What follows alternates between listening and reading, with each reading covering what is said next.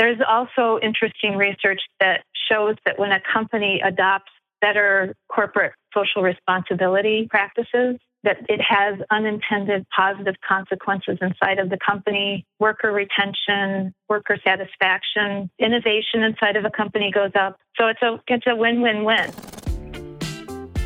Welcome to the ImpactU podcast, an impactful podcast for financial advisors and clients who are interested in making a difference with the money they invest. Your host, Stephen Distante, is Chief Disruption Officer for ImpactU.me, a podcast dedicated to impact investing. Welcome to the ImpactU podcast. That's the word impact, no space U, an impactful podcast for financial advisors and clients who are interested in making a difference with the money that they invest. I am your host, Steve Distante, also known as the Chief Disruption Officer for ImpactU.me, a podcast dedicated to impact investing. Today, I'm joined by Jina Penn-Tracy, and I like to refer to you as Jina with a J. How are you doing today, Jina? That's right. I'm good. You like Jina with a J? I do. And my mother was a little strange, so she put the J on there for me. I like it a lot. It works. So today we're going to talk a little bit about your practice. You have a practice that's in a specific field, which is the focus of this podcast. Maybe you could share with the listeners what is the name of your practice. The name is Centered Wealth, and we just took on that name. My colleague and I, Stuart Valentine in Iowa, we took on that name because it's really reflecting the way we want our clients to feel when they're working with us. We want them to have a feeling of being centered and not always calm, but at least feeling like they have a way to reference their financial life that makes them feel like they are acting from the inside out. They're acting from their values and their core and their beliefs rather than having the world act upon them. Nice. I guess you gave a lot of thought to that, you and Stuart. Yeah, we thought about it for a number of years. We each came at this from our own individual practices. Mine was Rayhart Financial and his was Centerpoint Investment Strategies. And we wanted to combine our brands because we work with clients quite a bit together. And so we debated it.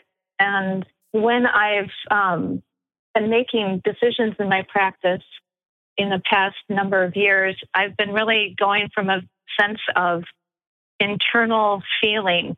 What is my internal sense? What do I want the experience to be like for the client? And then decision making in that way. Interesting. So how do you get to that? So I hear what you're saying. It's values, core beliefs.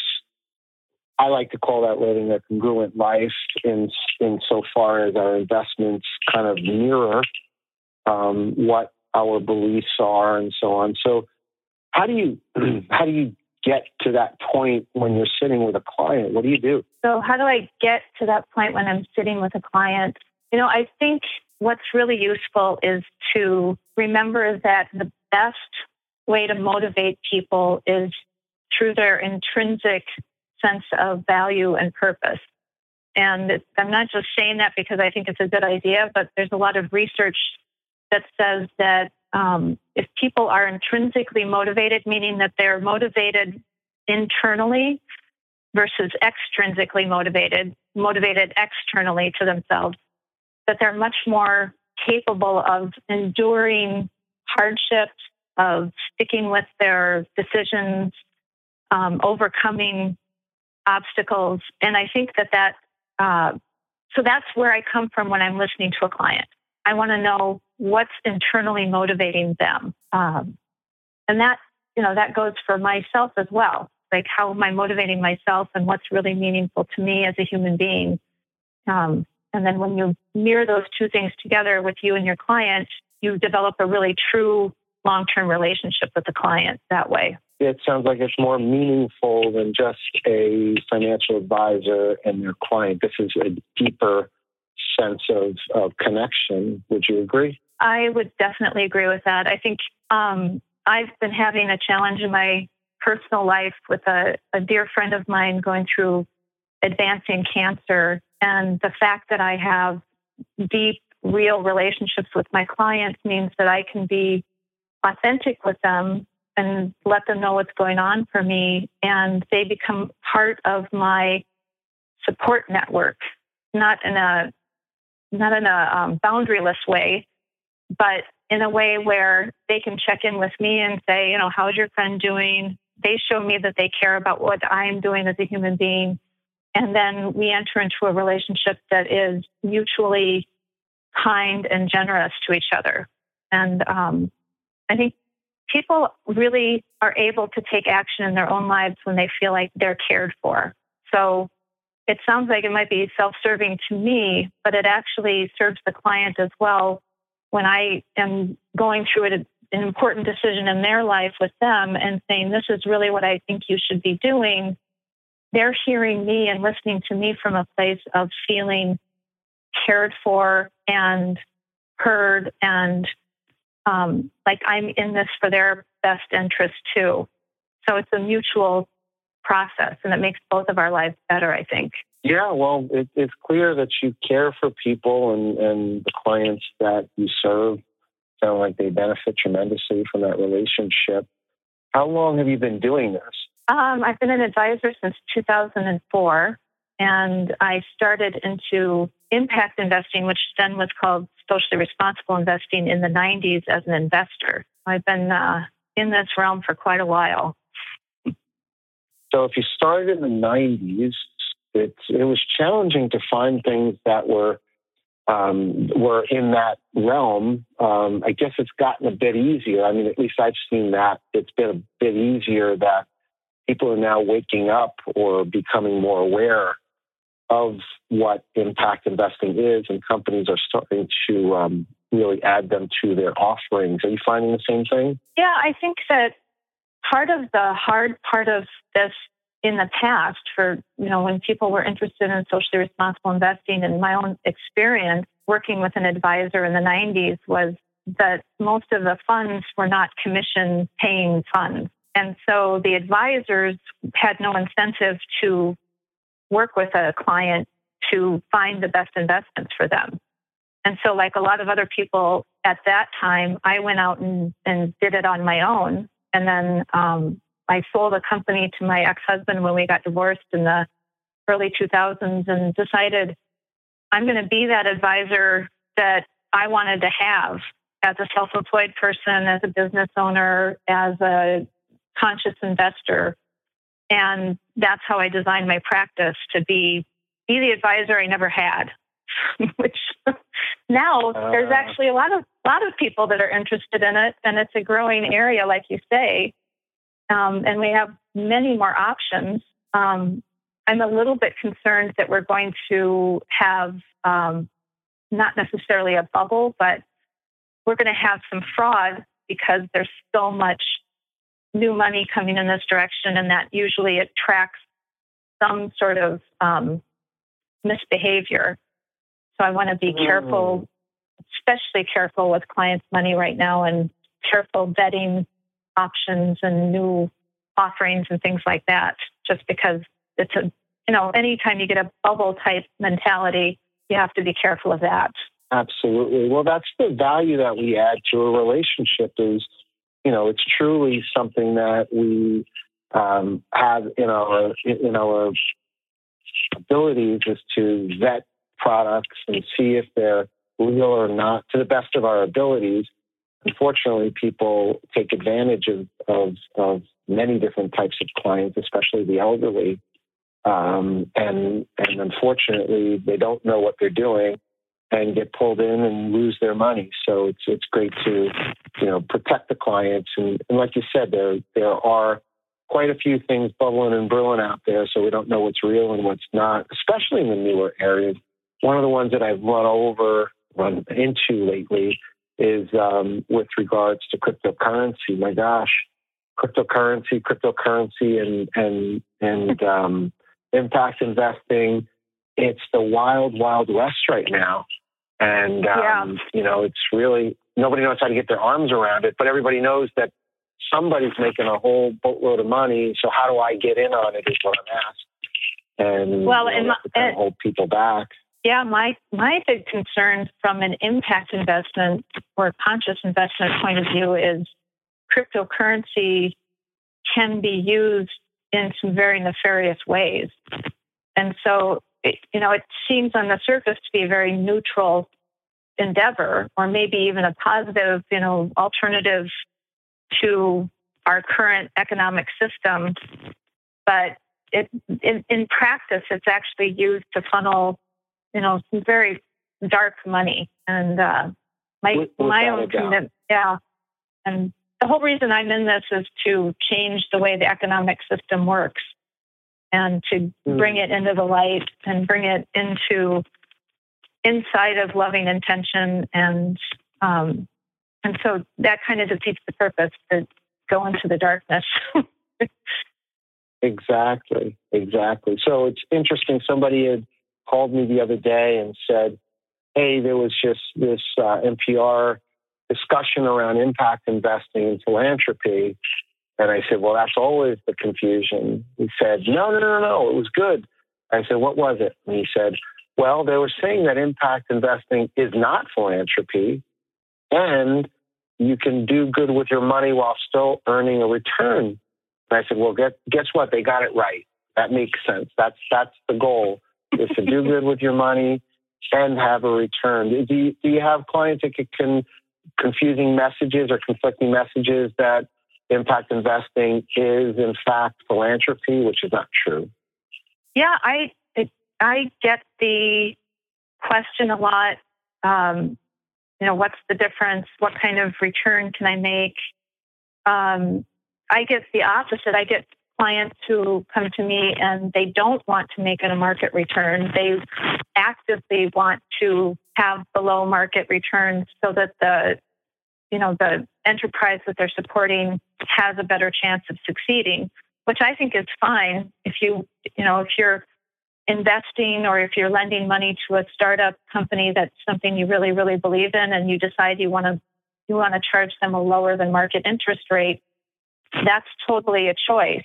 But the statistics behind ethical investing or impact or SRI, however you want to phrase it, are really that it's an additive, that when you screen out negative players, when you screen for positive players, when you actively engage in shareholder activism inside of a portfolio, you tend to either meet or outperform the traditional benchmarks that you're working against or you're comparing your portfolio against. And so I tend to whip out the studies and just go, here's the research, here's what we're basing the portfolio management on. And then we look at each sector and see what's the return you want to make in this sector, what's the impact you want to have in this sector, meaning like if we're looking at large company U.S. stocks, here's what you should be making over a long period of time in that sector. And the best approach for impact in that area is shareholder advocacy, because the companies that are multinational, that have a large footprint, they can move around based on government intervention. If they want to pollute a river over here and the regulations change, they can move their factory somewhere else. But it's the shareholders that have the final say because they own the company. And so we need large companies to change their behavior if we're going to solve the world's problems. We can't just solve the world's problems with small companies, startup, direct placement investments. And so when I work with a client, I'll work through the different parts of the portfolio and talk about the return, the impact desired from that area of the portfolio. And then we build the whole overall goal of the return on everything working together versus just an all or nothing. This is what you can make. This is what you're going to do. One size fits all approach. The traditional way of doing it, right? You mean the portfolio development? Exactly. That's the way many portfolios are designed and developed, unfortunately. Yeah. I think being more rigorous about portfolio development is an important part of doing a good job as an impact investment advisor, because we have a whole other layer of concern on top of the traditional metrics of portfolio management. Interesting. So when you potentially do exercise shareholder advocacy, is that something that you believe or have seen as being effective to bring possibly awareness or corrective action to a company? Oh, yeah. I mean, it's actually one of the things that makes being an advocate, being an activist tolerable right now for me is seeing the places where we are succeeding. For instance, a whole group of shareholder activists,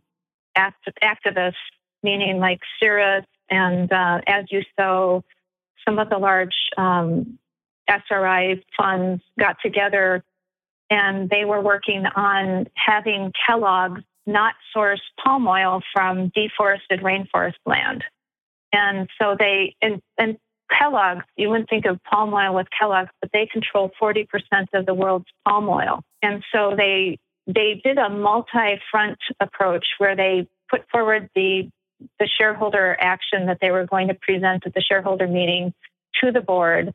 They started working online on a social media campaign, and the board adopted the resolution before it ever was presented to the shareholders because Kellogg's decided they didn't want the publicity of it even being voted down. And so that when you get a major player to change their behavior in one area, it creates a positive cycle within the industry. So you get other companies saying, well, I'm going to sign on to that same resolution. And then you get the suppliers and the farmers to say, well, it's not worth our time to do this practice that isn't going to pay. And so you get the supply chain to change their behavior. And so it seems like incremental progress, and it really is incremental progress, but it's important because then the advocacy groups say, well, okay, we got Kellogg's to do this. What other company can we focus on now? Or they can say, Kellogg's decided to do this. Now what can we present to Kellogg's as the next step? And I'm just using Kellogg's as an example because this is happening all over the place in many, many different companies.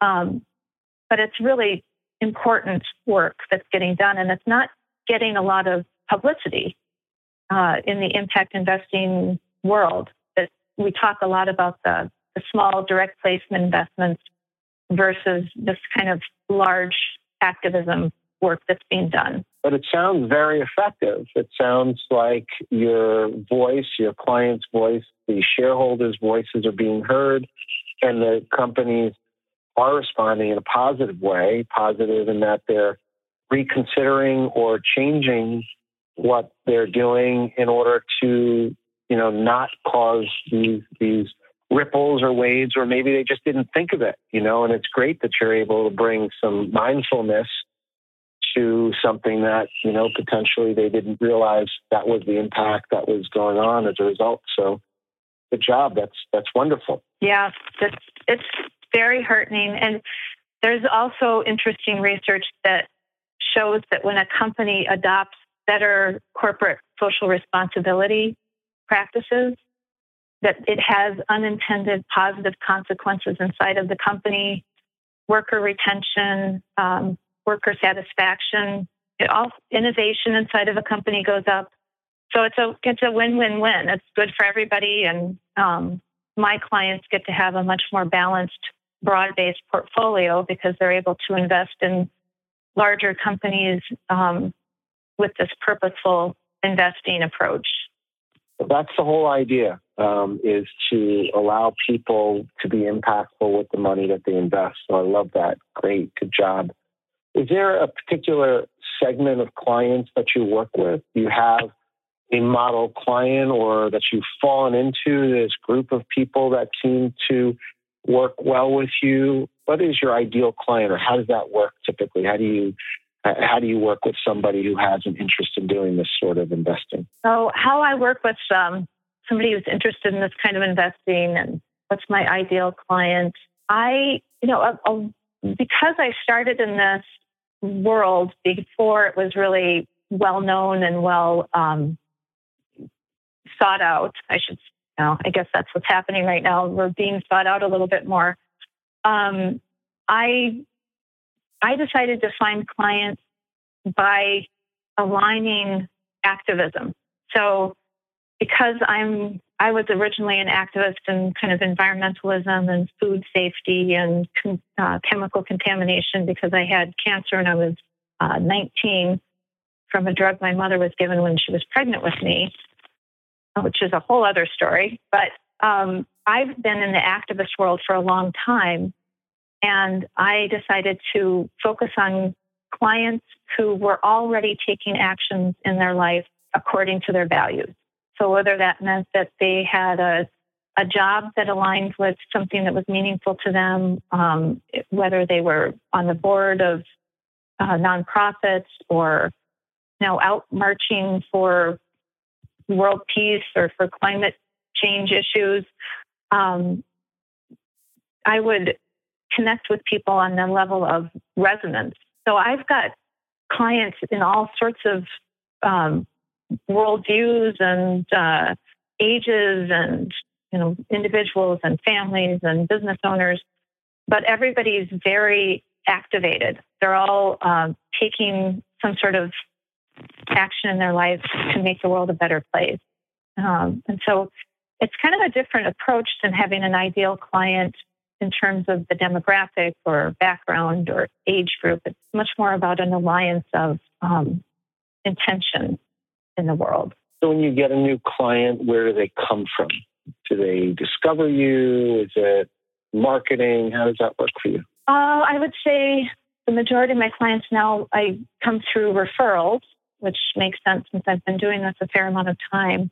And then they also come through speaking events. I speak at different small events or large events on the topic of impact investing, or more specifically, I'll give talks about divesting from carbon or other types of specific issues that people are interested in, water rights or indigenous rights or gender equity, those kinds of things, how you can align your values with your investments on specific topics. Or I meet people through my own passions. Like I really care about the environment, and so I belong to organizations and I volunteer for organizations that are consistent with that. 350.org and Divest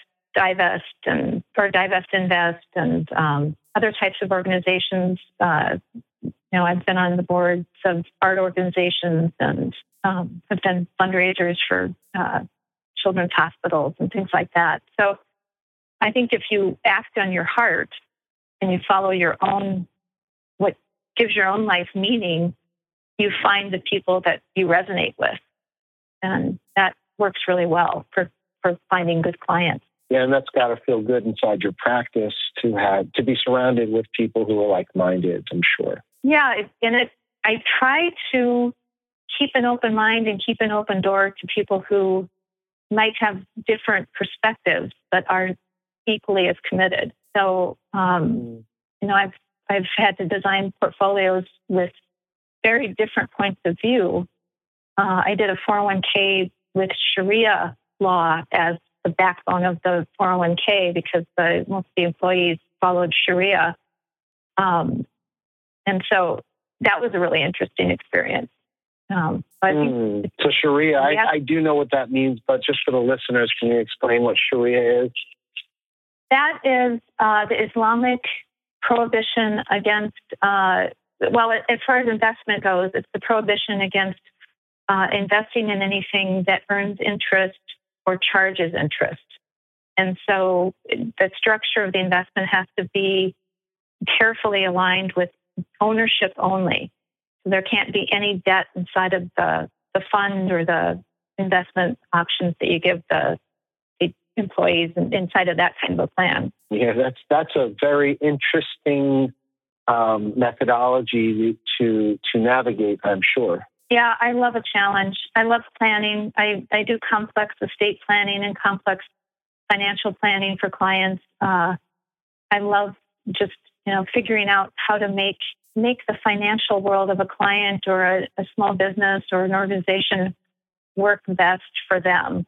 So it's kind of working a puzzle backwards. Interesting. So you got into the business of advising, financial advising, as a result of being an investor yourself, not being satisfied that anybody was able to do what you needed them to do for you. And now that is how you serve the world in your practice. Is that correct? Yeah. And aligning my my passion for changing the world. I really wanted a career where I was going to make a difference on the planet. And that was really important to me. Beautiful. That's a great way to manage a practice in your life. So I'm curious, have you heard of the UN SDGs or Sustainable Development Goals? Have you heard of that as of yet? Oh, yeah. Yeah. Oh, okay. Yeah. The UNPRI were kind of before that. That was in 2001, I think, the Principles for Responsible Investment. And then the Sustainable Development Goals have come since then. Exactly. And do you ever have clients that have an awareness of what those actually are, or do you bring that as a topic of conversation from time to time? Do clients know the Sustainable Development Goals? I only have a couple of clients that probably do because they work for the UN. But even then they might not. I think the U.S. Most people, even ethically minded investment people in the U.S. don't know what's going on globally often. That is very true. Yeah, I read widely, so I like to know what's going on around the globe. It usually comes to us, 5-6 years later after it's been developed in Europe. So it's good to keep an eye on what's going on over there. There you go. Well, I think the UN did a pretty nice job of putting together the SDGs, the Sustainable Development Goals, and a lot of what you're talking about is clearly part of those goals. But it's no surprise given the fact that they're just areas that absolutely need attention in the world. So it's great to have a practice that focuses on that. So Jina with a J. Sorry, I sound redundant here. But how would people get in touch with you? What are the best ways for people to contact you if they should want to connect with you and talk a little bit more about the practice? Well, my website or our website is centered-wealth.com. We tried to make it very simple. And then my email is Jina with a J, Jina, at centered-wealth.com. So www.centeredwealth.com. And with a dash between. At Centered Wealth. Yep. Centered and Wealth. Got it. Well, it was great talking with you today. Really appreciate your time. And I wanted to thank the listeners for listening to today's ImpactU podcast. I hope you've enjoyed today's podcast. And thank you, Jina, for your passion for serving your clients and sharing ways to invest with purpose. It's been great having you on the show today. Thank you so much. I really appreciate the time. You are welcome. And please stay tuned for many more impactful podcasts like this. I'm your host, Steve Distante, gratefully signing off for this episode of ImpactU. Thank you for listening today to the ImpactU podcast. We hope that you continue to have a passion for serving communities and looking for ways to invest with purpose. Please stay tuned for many more impactful podcasts like this. Gratefully signing off. Thank you.